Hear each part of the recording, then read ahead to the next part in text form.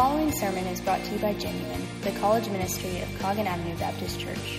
More information about our ministry is available at www.cogginchurch.org/university.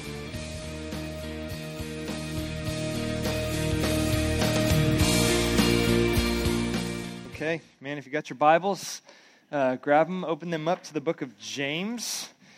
That's where we have been the last several weeks, and it's where we're going to be tonight, and then our final 2 weeks before fall Christmas break. You guys only have like 7 days of class left, and then it's Thanksgiving final. So, man, I know some of you guys are just crawling across the finish line here. So, hang in there. All right, this too shall pass. All right, you'll make it. Okay. Hang in there, break's coming, and Thanksgiving and turkey, or if you're one of those weird families, ham. Yeah, it's coming. So, listen, man, I really want to lock in tonight. As I studied this week, there's really we're going to be starting in chapter 3, verse 13, and we're going to go through chapter 4, verse 12. So we're taking a pretty large chunk of Scripture tonight. There's really about 7 sermons here, and we're going to kind of just crinkle this all up into one kind of sermon, and I promise we're not going to be here like 3 hours. We'll try to hammer through this, but what James is getting to tonight, and what essentially he's going to be talking about tonight is simply this. These verses speak about false and true wisdom, okay? They speak about godly wisdom, which according to the Bible is true wisdom because it's rooted in an understanding of who God is and who we are and how we live in light of that understanding. But there is also false wisdom out there. And false wisdom, it's folly, it is foolishness. It is not rooted in a proper understanding of who God is and who we are and how we are to live life in light of that understanding. So, I think in here tonight, we all agree that there is wisdom and there is foolishness, okay? We can all look at things and say, that's dumb, all right? Or we've all been in situations before where we look and say, that's dumb. I found a couple of things. This is like moving time is about upon us. I have literally seen guys do this, like dropping couches off second, third floor balconies, and guys down there like, oh, catch it. All right, we all look at this and say things like that. That's dumb. Like on the level of wisdom, foolishness, that's not wisdom. Things like this. I have done things like this before, all right? I mean, you got the ladder propped up on this, propped up on that. So listen, all James is saying is that there is a way to live life that is wise. And listen to me, there is a way to live a life that is incredibly foolish. Incredibly foolish. And the ramifications of how you choose to live, all right, it has consequences. There are consequences for how we choose to live. So all James is going to do tonight, at first, he's going to define worldly wisdom and godly wisdom. He's going to define them at the end of chapter 3, and then he's going to give you an illustration of how they work in your life, the result of whichever one you choose to live by, and then he's going to end in chapter 4, in the closing verses, with an exhortation to walk in wisdom. And what does that look like then? To walk in godly wisdom. So those are the 3 things we're going to do now. We're going to define godly wisdom and worldly wisdom. We're going to expose what it looks like if you choose to walk in godly wisdom, and then we're going to end with talking. Okay, so what it looks like if you walk in worldly wisdom, and then we're going to end tonight with like how to avoid that and how do we walk in godly wisdom. So let me pray, and then we have to dive off somewhere else before we get into what James is talking about. So let's pray, and then we're going to get into this.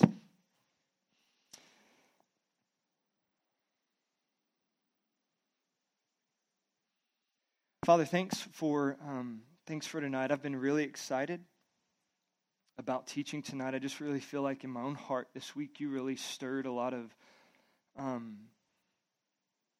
Lord, just things in my own mind, convictions in my own heart of where I've been walking in foolishness. And Lord, where, honestly, you reminded me even this week of where I've walked in wisdom and the benefits that have been just on full display in my life because of your wisdom that you have given and the power that you have given to to walk in it. And so, Lord, I want to pray for these college students here tonight. Lord, they're in this season of life where many of them, they're called to make some of the most important decisions of their life at a time where maybe they feel the least equipped to make them. I mean, who they're going to marry, what job do they want to do for the next 30, 40 years of their life, Lord. Some of them, even now, God, are walking in wisdom, and the benefits of walking in godly wisdom are bearing fruit in their life. Lord, for some of us in here, if we're honest, we are walking in worldly foolishness, though, in ways that we're thinking and things that we're doing. And Lord, tonight you want to expose those things in us. But Father, also tonight you want to very lovingly and very gently call us to godly wisdom, which begins with knowing and loving and fearing you. So God, my prayer tonight is that maybe even for someone in here who has never become a Jesus follower, man, they have just never become an apprentice of Jesus, that they've never surrendered their life to you. They have never confessed Jesus as Lord and repented and turned away from their sin and begun to walk with Christ. God, I'm praying that tonight, maybe for some in here, that would be the first step that is taken, is the beginning of godly wisdom being displayed in their life. So Lord, I'm asking for these things to be done, and that we would be encouraged to walk in godly wisdom and to spurn worldly folly, and in that display our love for you, God, and a life that has begun in us through our faith in Jesus that is transforming who we are from the inside out. So Father, we love you, and we give you this time, and I pray these things in Jesus' name. All right. So James, we've talked about this. James is wisdom literature. All right, the book of James is written by the half-brother of Jesus, who is now the leader of the church in Jerusalem. And the whole point of wisdom literature is to challenge the way that you think so that you will change things in your life that need to be changed by the power of the Spirit working in you, and begin to live differently. And part of James's whole point in the book, starting in chapter 1, going all the way to the end of chapter 5, is this: genuine faith in Jesus transforms you, okay? You cannot come into contact with the Jesus of the Gospels, the God of the universe, and walk away from a genuine encounter with him unchanged, any more that you can be struck by a bolt of lightning and walk away from that encounter unchanged. It's not possible. So what James is arguing is that a genuine encounter with Jesus begins to transform and change everything about you, including, all right, we talked about temptations and trials and truth and your tongue, and tonight, how you function in the world of wisdom. Now, there's two things that the Bible is going to say about wisdom that are jumping off points that we need to get to, okay? If you're really going to understand what James is getting to. And the first one is simply this: God is for God, okay? God is radically God-centered. And all I mean by that is simply this: you and I are not the point of life. We are not the point. Life is not all about you, all right? We used to sing a song, "It's all about me, gee." All right, that's not true, all right? Life is not all about you, and all this is for... You are not the point. You and I are not the point. We are not the sun. We are not the sun that God revolves around. God revolves around God. And this is important because from a young age, our hearts want to be the point, right? Like from the time that you're a baby, our hearts, because of brokenness and because of sin, want to be the point. You go in and you're at work all day, or you're at school all day and you're in tough classes, and you finally get back to your dorm room, and all that needs to happen is your roommate needs to be quiet and things need to be clean inside of your room, especially if you live with a messy person. Like, they need to clean up all their stuff, and things need to be quiet. But down the hallway, everyone needs to, because I have worked hard all day and I've been in school all day and I've done this and I've been at practice. So all that needs to happen is I need to walk into my room, get some peace and quiet, eat my ramen noodles or whatever it is, because I'm not going to go to the caf today, and people just need to get out of my way and no one talk. And we are conditioned that it's all about us.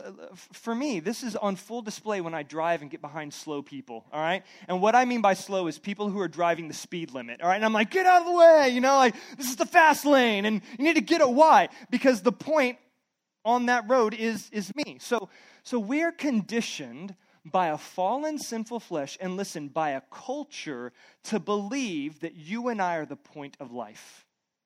That in order to be happy, we must be central in all things. And if we would be the center of all things, we would really be happy. But the Bible says, the Bible is just totally obliterates that way of thinking. And says the first thing is this: God is for God. God is the center of the universe. Everything revolves around here. God loves you. God will bless you. God is for you, yes. But listen to me very closely. You and I are not uppermost in God's affections. God is uppermost in his own affections, and that's good for us, because what that means is that if he really loves you and me, he will give us what is best for us. And what is best for us is himself. Who does God worship? God worships himself. If God worshiped anything else, he would be an idolater.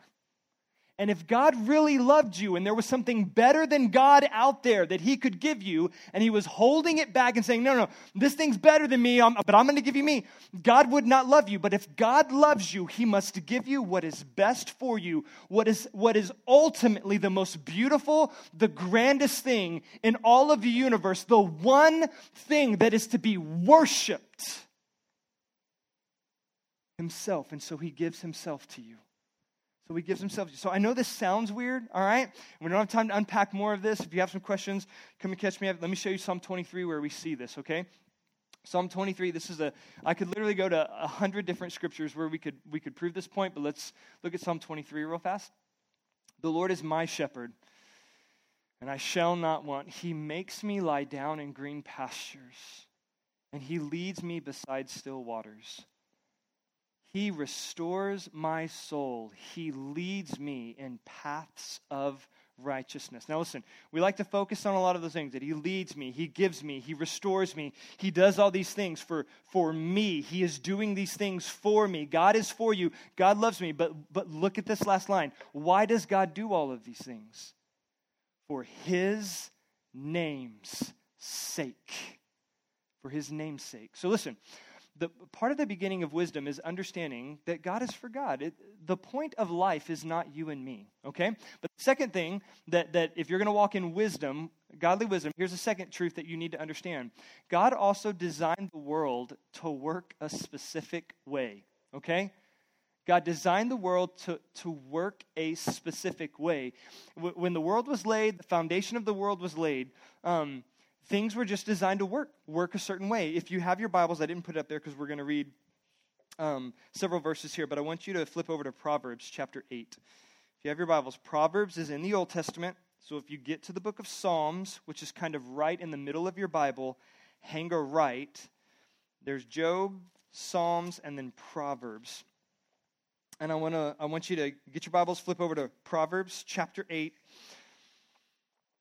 I want you to, let's start in verse 23. Start in verse 23, and we'll read till the end of Proverbs chapter 8. So in Proverbs chapter 8, wisdom is being personified. So this is wisdom talking to us, okay? Godly wisdom talking to us. And look at what wisdom says beginning in verse 22. It says this, "Now the Lord possessed me at the beginning of his work, the first of his acts of old. Ages ago I was set up, at the first, before the beginning of the earth. When there were no depths, I was brought forth, when there were no springs abounding with water. Before the mountains had been shaped, before the hills, I was brought forth, before he made the earth with its fields, or the first of the dust of the world.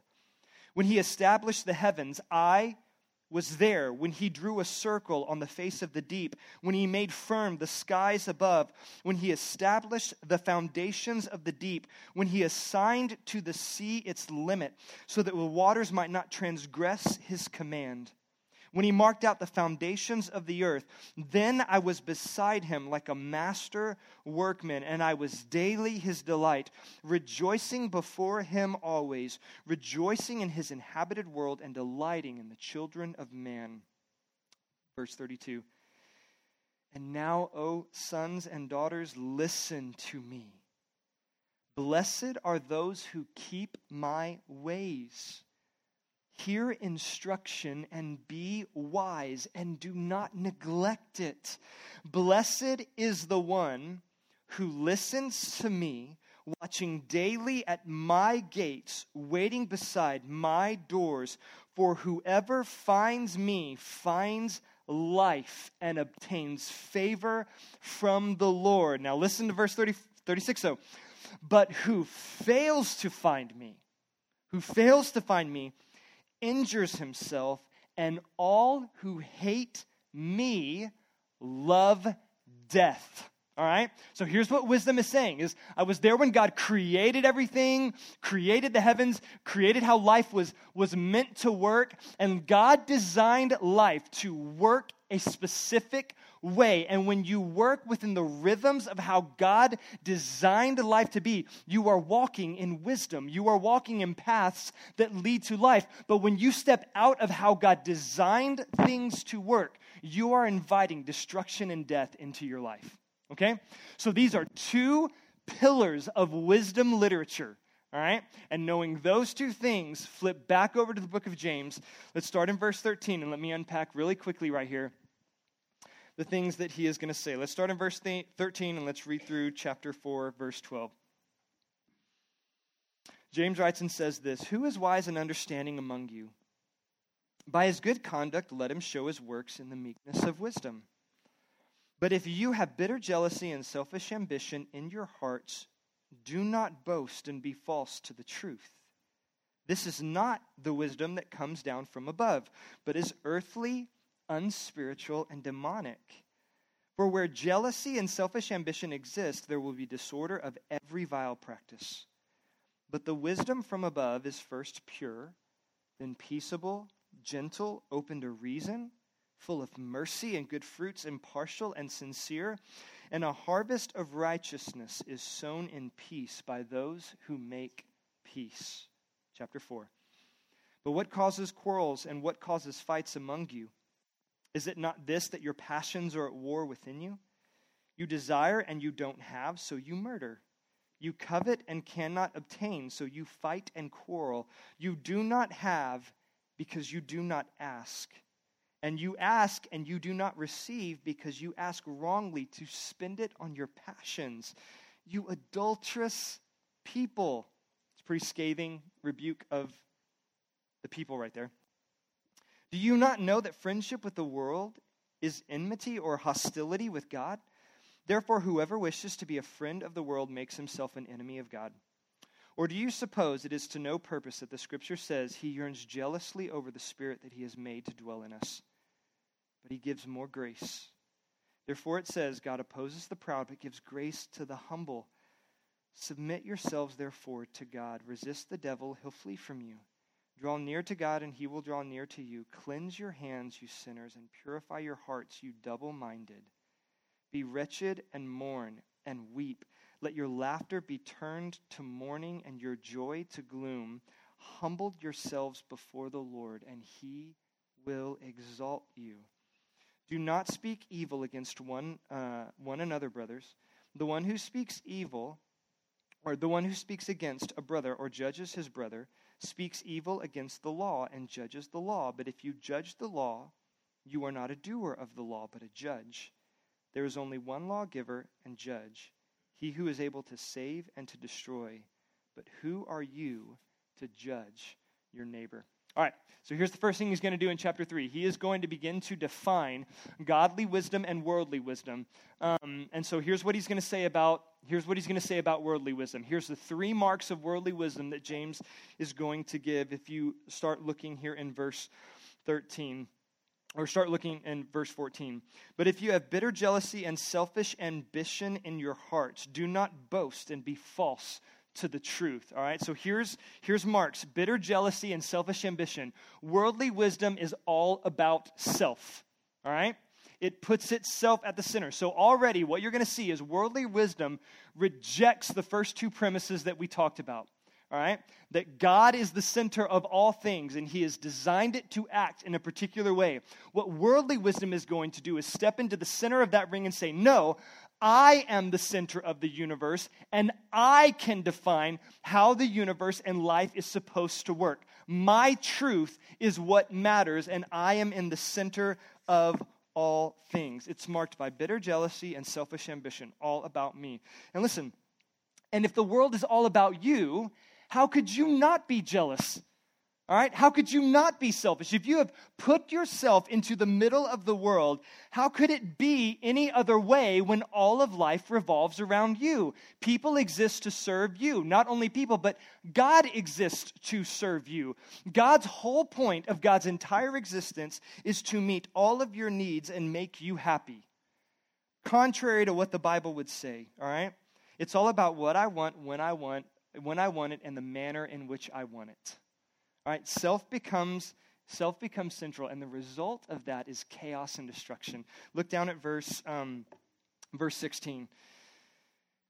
In verse 16, he says, "For where jealousy and selfish ambition exist, there will be disorder and every vile practice." Here's what James is saying: when you live life this way, you invite all kind of disorder and destruction into your life. What happens when you get a bunch of people in a room with a me-first attitude and tell them to get along? Right? Chaos. What happened? Listen, if you're a football player, what happens? And listen, I don't know the guy. All right, I'm just going by things that I saw in the news. But what happens when you get a guy in the line? I'm just not even say it because I don't know the guy. But in the NFL, there was a guy. Maybe I shouldn't even say that because now I'm like talking about the guy, but not really talking about the guy. Maybe this is gossip and slander. Just erase all of that. Just don't think about football. Think about like croquet. All right. So if you have like an awesome croquet team, like what happens when you get the guy in the locker room that makes everything about him? Or the girl in the locker that makes everything about them, and they don't get the ball enough, or they need more of this. What happens inside of that team? People like that are simply toxic. All right, and we probably have all been in the realm of people that live this way, and we see how toxic people like that are and how it infiltrates inside of relationships and destroys them. And he says, here's how you spot these kind of people. They're all about self. It results in chaos and destruction. And the reality is, look here in verse 15. This is not the wisdom that comes down from above, but it is earthly, unspiritual, and demonic. Listen, it lives only for the here and now. Lives only for the here and now. The motto of this person is eat, drink, and be merry, for tomorrow we die, all right? There's no eternal perspective to anything, in any way in which they live. Listen to me. If you're a Jesus follower in here, there are going to be things right now that maybe that you want, that 10,000 years from now, you're going to look back on and think how crazy it was that you wanted that thing. Like a Jesus follower has this eternal perspective that looks and says, this isn't all there is, eternal life has begun for me. But someone who is rooted in worldliness sees only the here and now, what is right in front of them. And here's the crazy thing. We think we know what's going to make us happy, right? But how many times have you swore that if you just got that one thing, you would be happy, and then you get it and you're not? Like, am I wrong? Like, I remember when iPhone 1s came out, and it was like, oh, the iPhone 1, I have to get one. I had a friend text me, he was like, hey, I don't want to oversell it, but it's going to change your life. And I was like, really? It's going to change my life? Like, yeah. So the iPhone, and like, everybody was scrambling to get the iPhone 1. If you get the iPhone 1, man, you could have calls and texts and your calendar and your email and this or that. It's going to revolutionize. You'll never look at phones the same. And then you know what happened? The iPhone 2 came out. And then it was like, oh my gosh, the iPhone 1, it sucks. I need the iPhone 2. Like, I've got to get and now we're like on what, iPhone 15 or 12 or 13, whatever it is, the X, all right? We're on like the next thing. And how many times have we swore, how many times have you told yourself, man, if I could just get into that relationship, if I could just get that grade, If I could just get that car, if I could just get inside of that friend group, or if I could just get that boyfriend, or even Garth Brooks knows, all right? Some of God's greatest gifts are answered prayers, all right? I don't know if you're a country person. None of you are country music. Never mind, all right? Most of you probably don't know who Garth Brooks is. Listen to me, no one betrays you more than you do. No one has lied to you or deceived you more than you have about what you think is going to make you happy. So worldly wisdom, listen, it's all about self. It results when you live that way, and you sit as king on the throne, not just of your own life, but now in expectation as the king of the throne on everyone's life, and people and God now exist to serve you. You invite all kinds of destruction and chaos into your life, and you begin to live only for the here and now, all right? But godly wisdom is essentially, it's the flip of all of that, okay? So godly wisdom, starting in verse 17, he says this, but the wisdom from God is, it says, but the wisdom from above, right? So wisdom from above isn't limited to a right now, it has an eternal perspective. It has an eternal trajectory in the things that it's seeing. You begin to live life in light of the fact that you understand there is a judgment coming where you will stand before the King of Kings, the Lord of all creation, give an account, and there's ramifications for that. That eternal perspective begins to invade certain things about your life. Your life begins to be marked by humility that looks to others. Look at what he goes on in verse 17. But the wisdom from above is first pure, peaceable, gentle, open to reason, full of mercy and good fruits, impartial, sincere. You live this way if you are other-focused and you are not sitting on the throne, but God is. You have been freed from acting like a God that everyone must serve and exist in. Everything, you have taken yourself off. God sits on that throne. You have freed yourself, and because of that, you're now free to love God and love others in a way that is radical. Right? It's something. It's humble, and lastly, it produces righteousness and peace. We see that in verse 18. And a harvest of righteousness is sown in peace by those who make peace. So listen, when you begin to live this way, now I'm not saying there are people who live very selfishly that will take advantage of those that live this way. Ask Jesus, okay? Jesus was probably one of the most radically other-centered people in the life that he lived, and we're to model life after him. Model life after him. And listen, all James is saying here is that when you come to faith in Christ, if you claim to be a believer, your heart begins to be transformed from me first, all about me, to an other-centered kind of perspective about life.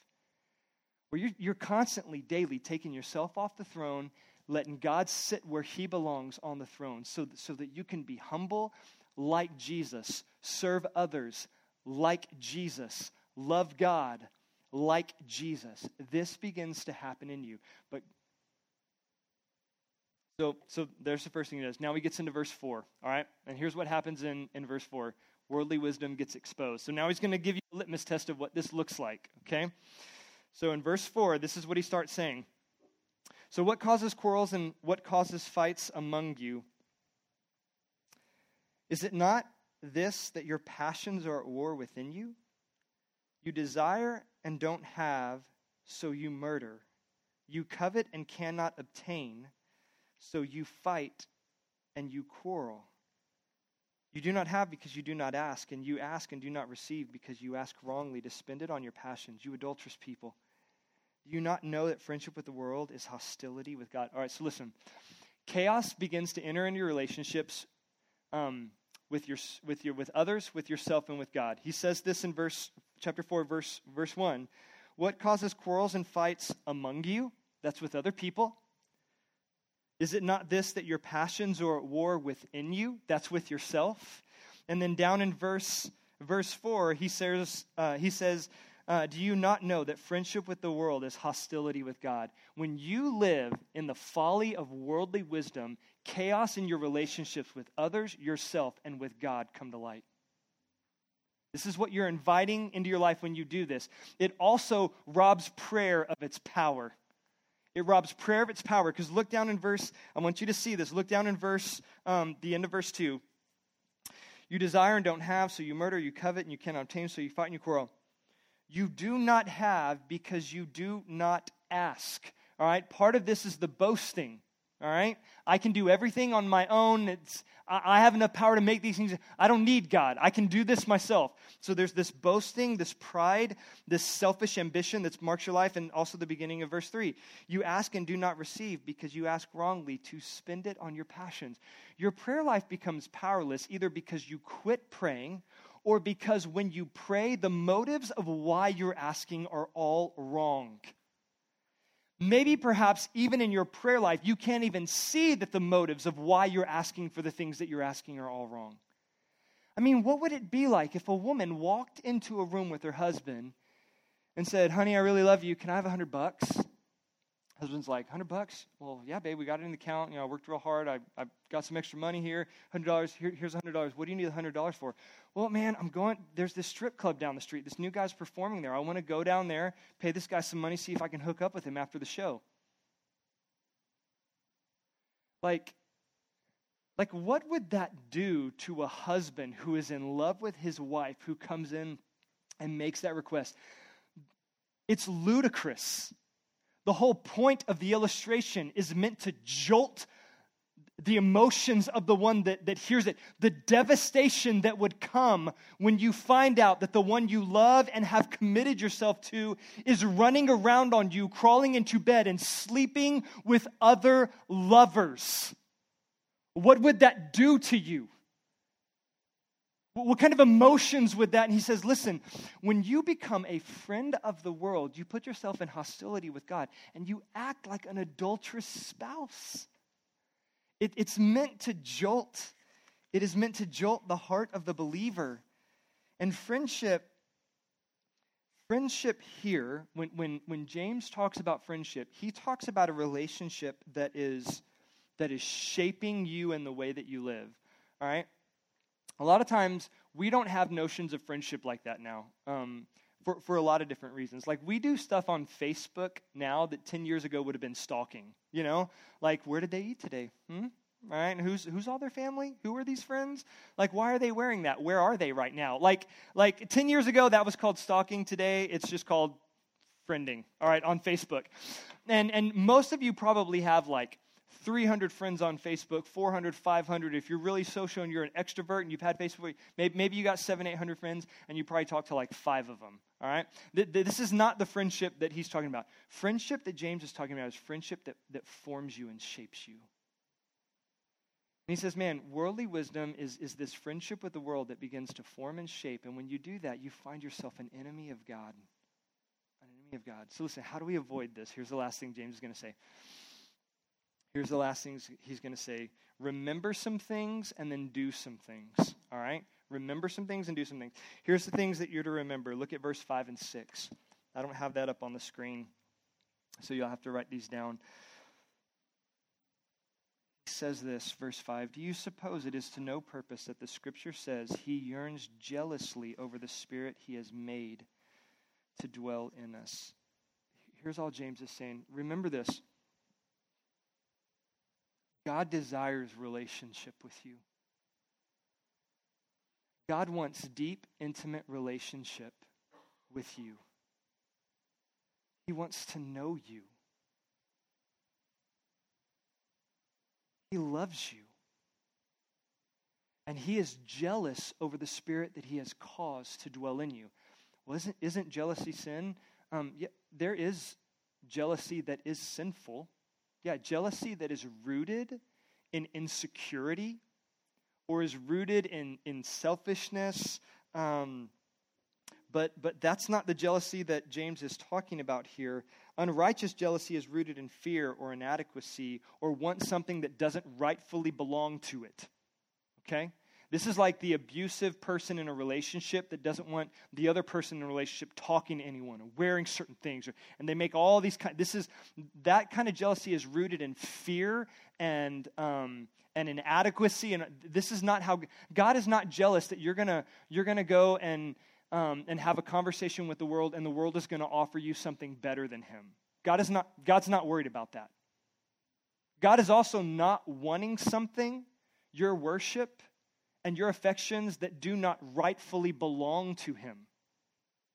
All right?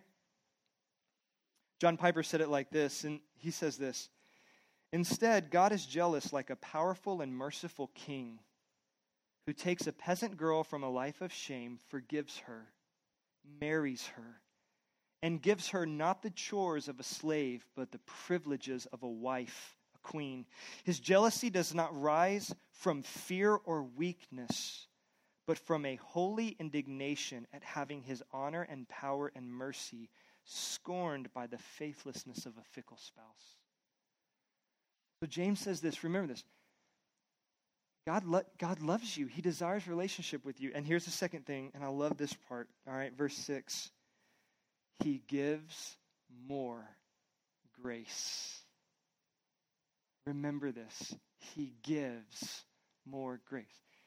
Anyone feel like you've screwed up in this recently? Like adopted worldly wisdom instead of godly wisdom, or begin to make life all about yourself and not about others, or to sit on the throne and demand that the world revolve around you instead of letting God sit on the throne like me. And what is God's response when I bring that to him? It says he gives more grace. So here's the two things he wants you to remember. God loves you, wants a relationship with you. And listen, God helps. He wants to help.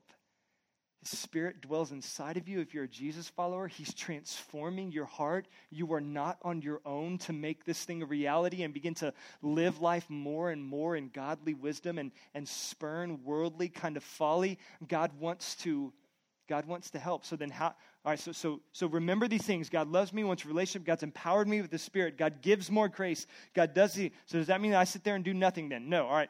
The next thing is 9 quick things, and I only got 6 of them up there. So I'm just going to read them off and then close this thing up and we'll be done, okay? So what do? Look down at verse 6. Therefore it says, God opposes the proud but gives grace to the humble. Submit yourselves therefore to God. Submit yourself therefore to God. This just means willingly place yourself under his lordship. Listen, and I don't know everyone in this room, but for some of you, this is step number 1. Like, if you're honest, you've never submitted yourself to the lordship of Christ. You've either been scared of it, or worried about it, or worried what other people would think, or worried what it might cost you, or worried this, and slowly, maybe you've been coming here all semester, maybe you've just come here a couple times, but you're beginning to see, maybe for the very first time, faith is beginning to be awakened inside of you, and you're beginning to see Jesus is better. Like, I need to let go of some things, and I need to cling to Christ. And for you, this is step number 1. Is just willingly, joyfully see Jesus as life. Know that he's that, and place yourself under his lordship. No matter what it costs, no matter what it's going to take you, that you begin to see Jesus is better. He's better. And for some of us, man, this is the first step in that journey. Then he's going to say this: resist the devil and he'll flee from you. For some of us, man, we just got to start standing in some things that we know we need to be standing in.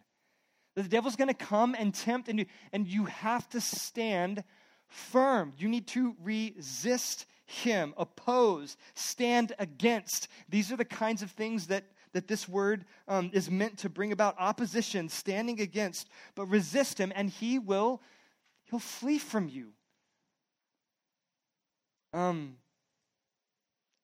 I don't know what this looks like. Maybe the resisting is coming in a relationship. Maybe the resisting is coming with a computer screen or something on your phone. Maybe the resisting is coming with an attitude or a sexual desire inside of your life, or some kind of eating disorder. I don't know what it is. These things manifest themselves in all kinds of ways inside of our lives. But Jesus says, man, I give more grace here. I want relationship here. Submit, resist. Resist to the Spirit of God that I give you. Resist, find some help. Here's the other thing. Draw near to God. Draw near to God and He will draw near to you. Draw near. Listen, we hammer this all the time here. Draw near to God. How do I do that? What are things that God... Here's two things, and we talk about these things all the time. Get to know God's Word. God's Word is where God has revealed Himself to us. If you are going to draw near to Him, this is this term of like intimacy. Knowing Him, drawing near to Him, means this: get in your Word. Get to know Him. And I'm not talking about to check off a list of just something to do, but inside of these pages, listen to me, the God of the universe is going to reveal Himself to you. Get in the Word and get in community. Stop running from community. Man, sometimes it seems like we have no problem getting into community with things that are like pull us away. But when it comes to get into community, it's going to draw us into Christ. It's like we freak out and flip out about that. What if they ask me about that sin? Good. Like you need someone in your life doing that with you. Well, what if they're going to call out things in my life that I don't want to? Good. You need someone in your life calling things out in you. These are good. These are not things to be run from. These are pathways that God has woven into the fabric of life to bring you into intimacy with Him. I want us to be a kind of community here where you guys feel like you don't have to come into this place and hide crap. Like, you're not hiding anything from God anyway. He already knows. And my prayer is that as we're trying to draw near to God through His Word and through community, that this place is becoming a place where if you come in, you're like, well, man, what if people find out that I'm broken? I'm like, hey, good, welcome to the club. Everyone in here's got their junk that they're dealing with. It may look different than yours. It may be different than something you're wrestling with. But there's this verse in James, we're going to get to it later, but he says, confess your sins one to another that you may be healed. And what I found in my life is I want the end of that verse, that you may be healed. It's like, oh yeah, Lord, give me that. And God's like, well, what about the first part of that verse? Confess your sins one to another. I don't know about that. Can I get the healing without the confession piece? And the Lord's like, no, they go together. So listen, so draw near to God, begin to walk in purity, cleanse your hands, you sinners, and purify your hearts. Your hands, the actions, the things you're doing, and your hearts, the inward desires and motivations, let God begin to purify and cleanse those things. Here's a big one. Verse 9, be wretched and mourn and weep. Let your laughter be turned to mourning and your joy to gloom. Here's all he's saying. Ask God for a heart of brokenness over your sin. The Puritans, it was a group of guys back in the day, long time ago. But the Puritans, if you go and read a lot of their prayers, the Puritans a lot of times would pray that God would give them tears. Very seldom in my life, in the life of the church, do I hear us praying, God, please demolish us over our sin. Because see, what the world wants to do, and what worldly wisdom or worldly folly wants to do is look at you and say, hey man, your sin's no big deal. It's not that big a deal. Like Tim was talking about that this morning in church. I don't know if you caught it, but like, hey, sin's no big deal. And James is saying here, man, get before God and beg Him to break you and give you a heart of mourning and weeping. It is foolishness to laugh and giggle while the house is burning down around you. Don't do that. Pray for this, a brokenness over your sin. And the last thing is this. Have a tongue that builds others up. Verses 11 and 12 there. One of the things that I think is good is when we become experts not in the weakness of others, but in the strengths of others. And when he's saying don't judge here, right, he's not saying don't evaluate things, all right? He's not saying don't look at things, the fruit of people's lives, the fruit of teachers, sin and righteousness. Don't evaluate and say, okay, this is sin and walking in foolishness, and this is righteousness. These are things that walk in life. He's just saying we have to evaluate worldly folly and godly wisdom. All right, so he's not saying evaluate, but he's talking about condemning people. You're not the judge of anyone. All right? In the sense of pronouncing condemnation on them and kicking them outside of the kingdom and saying, no, this person's outside. This whole Kanye West thing has just really got me angry about some things. Because the church prays for revival and people to get saved. And I don't know if Kanye West is a Christian. All right? I don't know that. But I know he's made a profession of faith. I'm seeing things and I'm like, and gladly most of the people that I see are celebrating this. And I'm like, good. Because I'm seeing him say things. Now, do I know for sure? No, I don't know the guy. I don't know. Let's find out in 10 years if he's still walking with Jesus. And that's going to bolster a lot of confidence here. But it's like right now, what I do when I heard that, I did that whole weekend after Kanye dropped his Jesus is King album. I was at home, cleaning, listening to Jesus is King, And as I'm doing that, man, I'm just praying for this guy. I'm like, Lord, man, if he's truly come to faith in Christ, help him grow. Thank you that you love Kanye West and you want a relationship with him. Thank you that where he's going to fall and fail like all of us do, thank you, God, that you give more grace. You give more grace. So, man, remember these things and then step into these things that God's given. Step into these things that God's given and walk. When we do this, when we live life like this, guys, we're walking in godly wisdom. We're walking in godly wisdom. And unlike worldly folly, where we're inviting all kinds of chaos and destruction into our life, the Bible says we walk in this, man. We are inviting life and peace and righteousness and a changed life. Don't be afraid to live this way. Don't be afraid to live this way. Let's pray.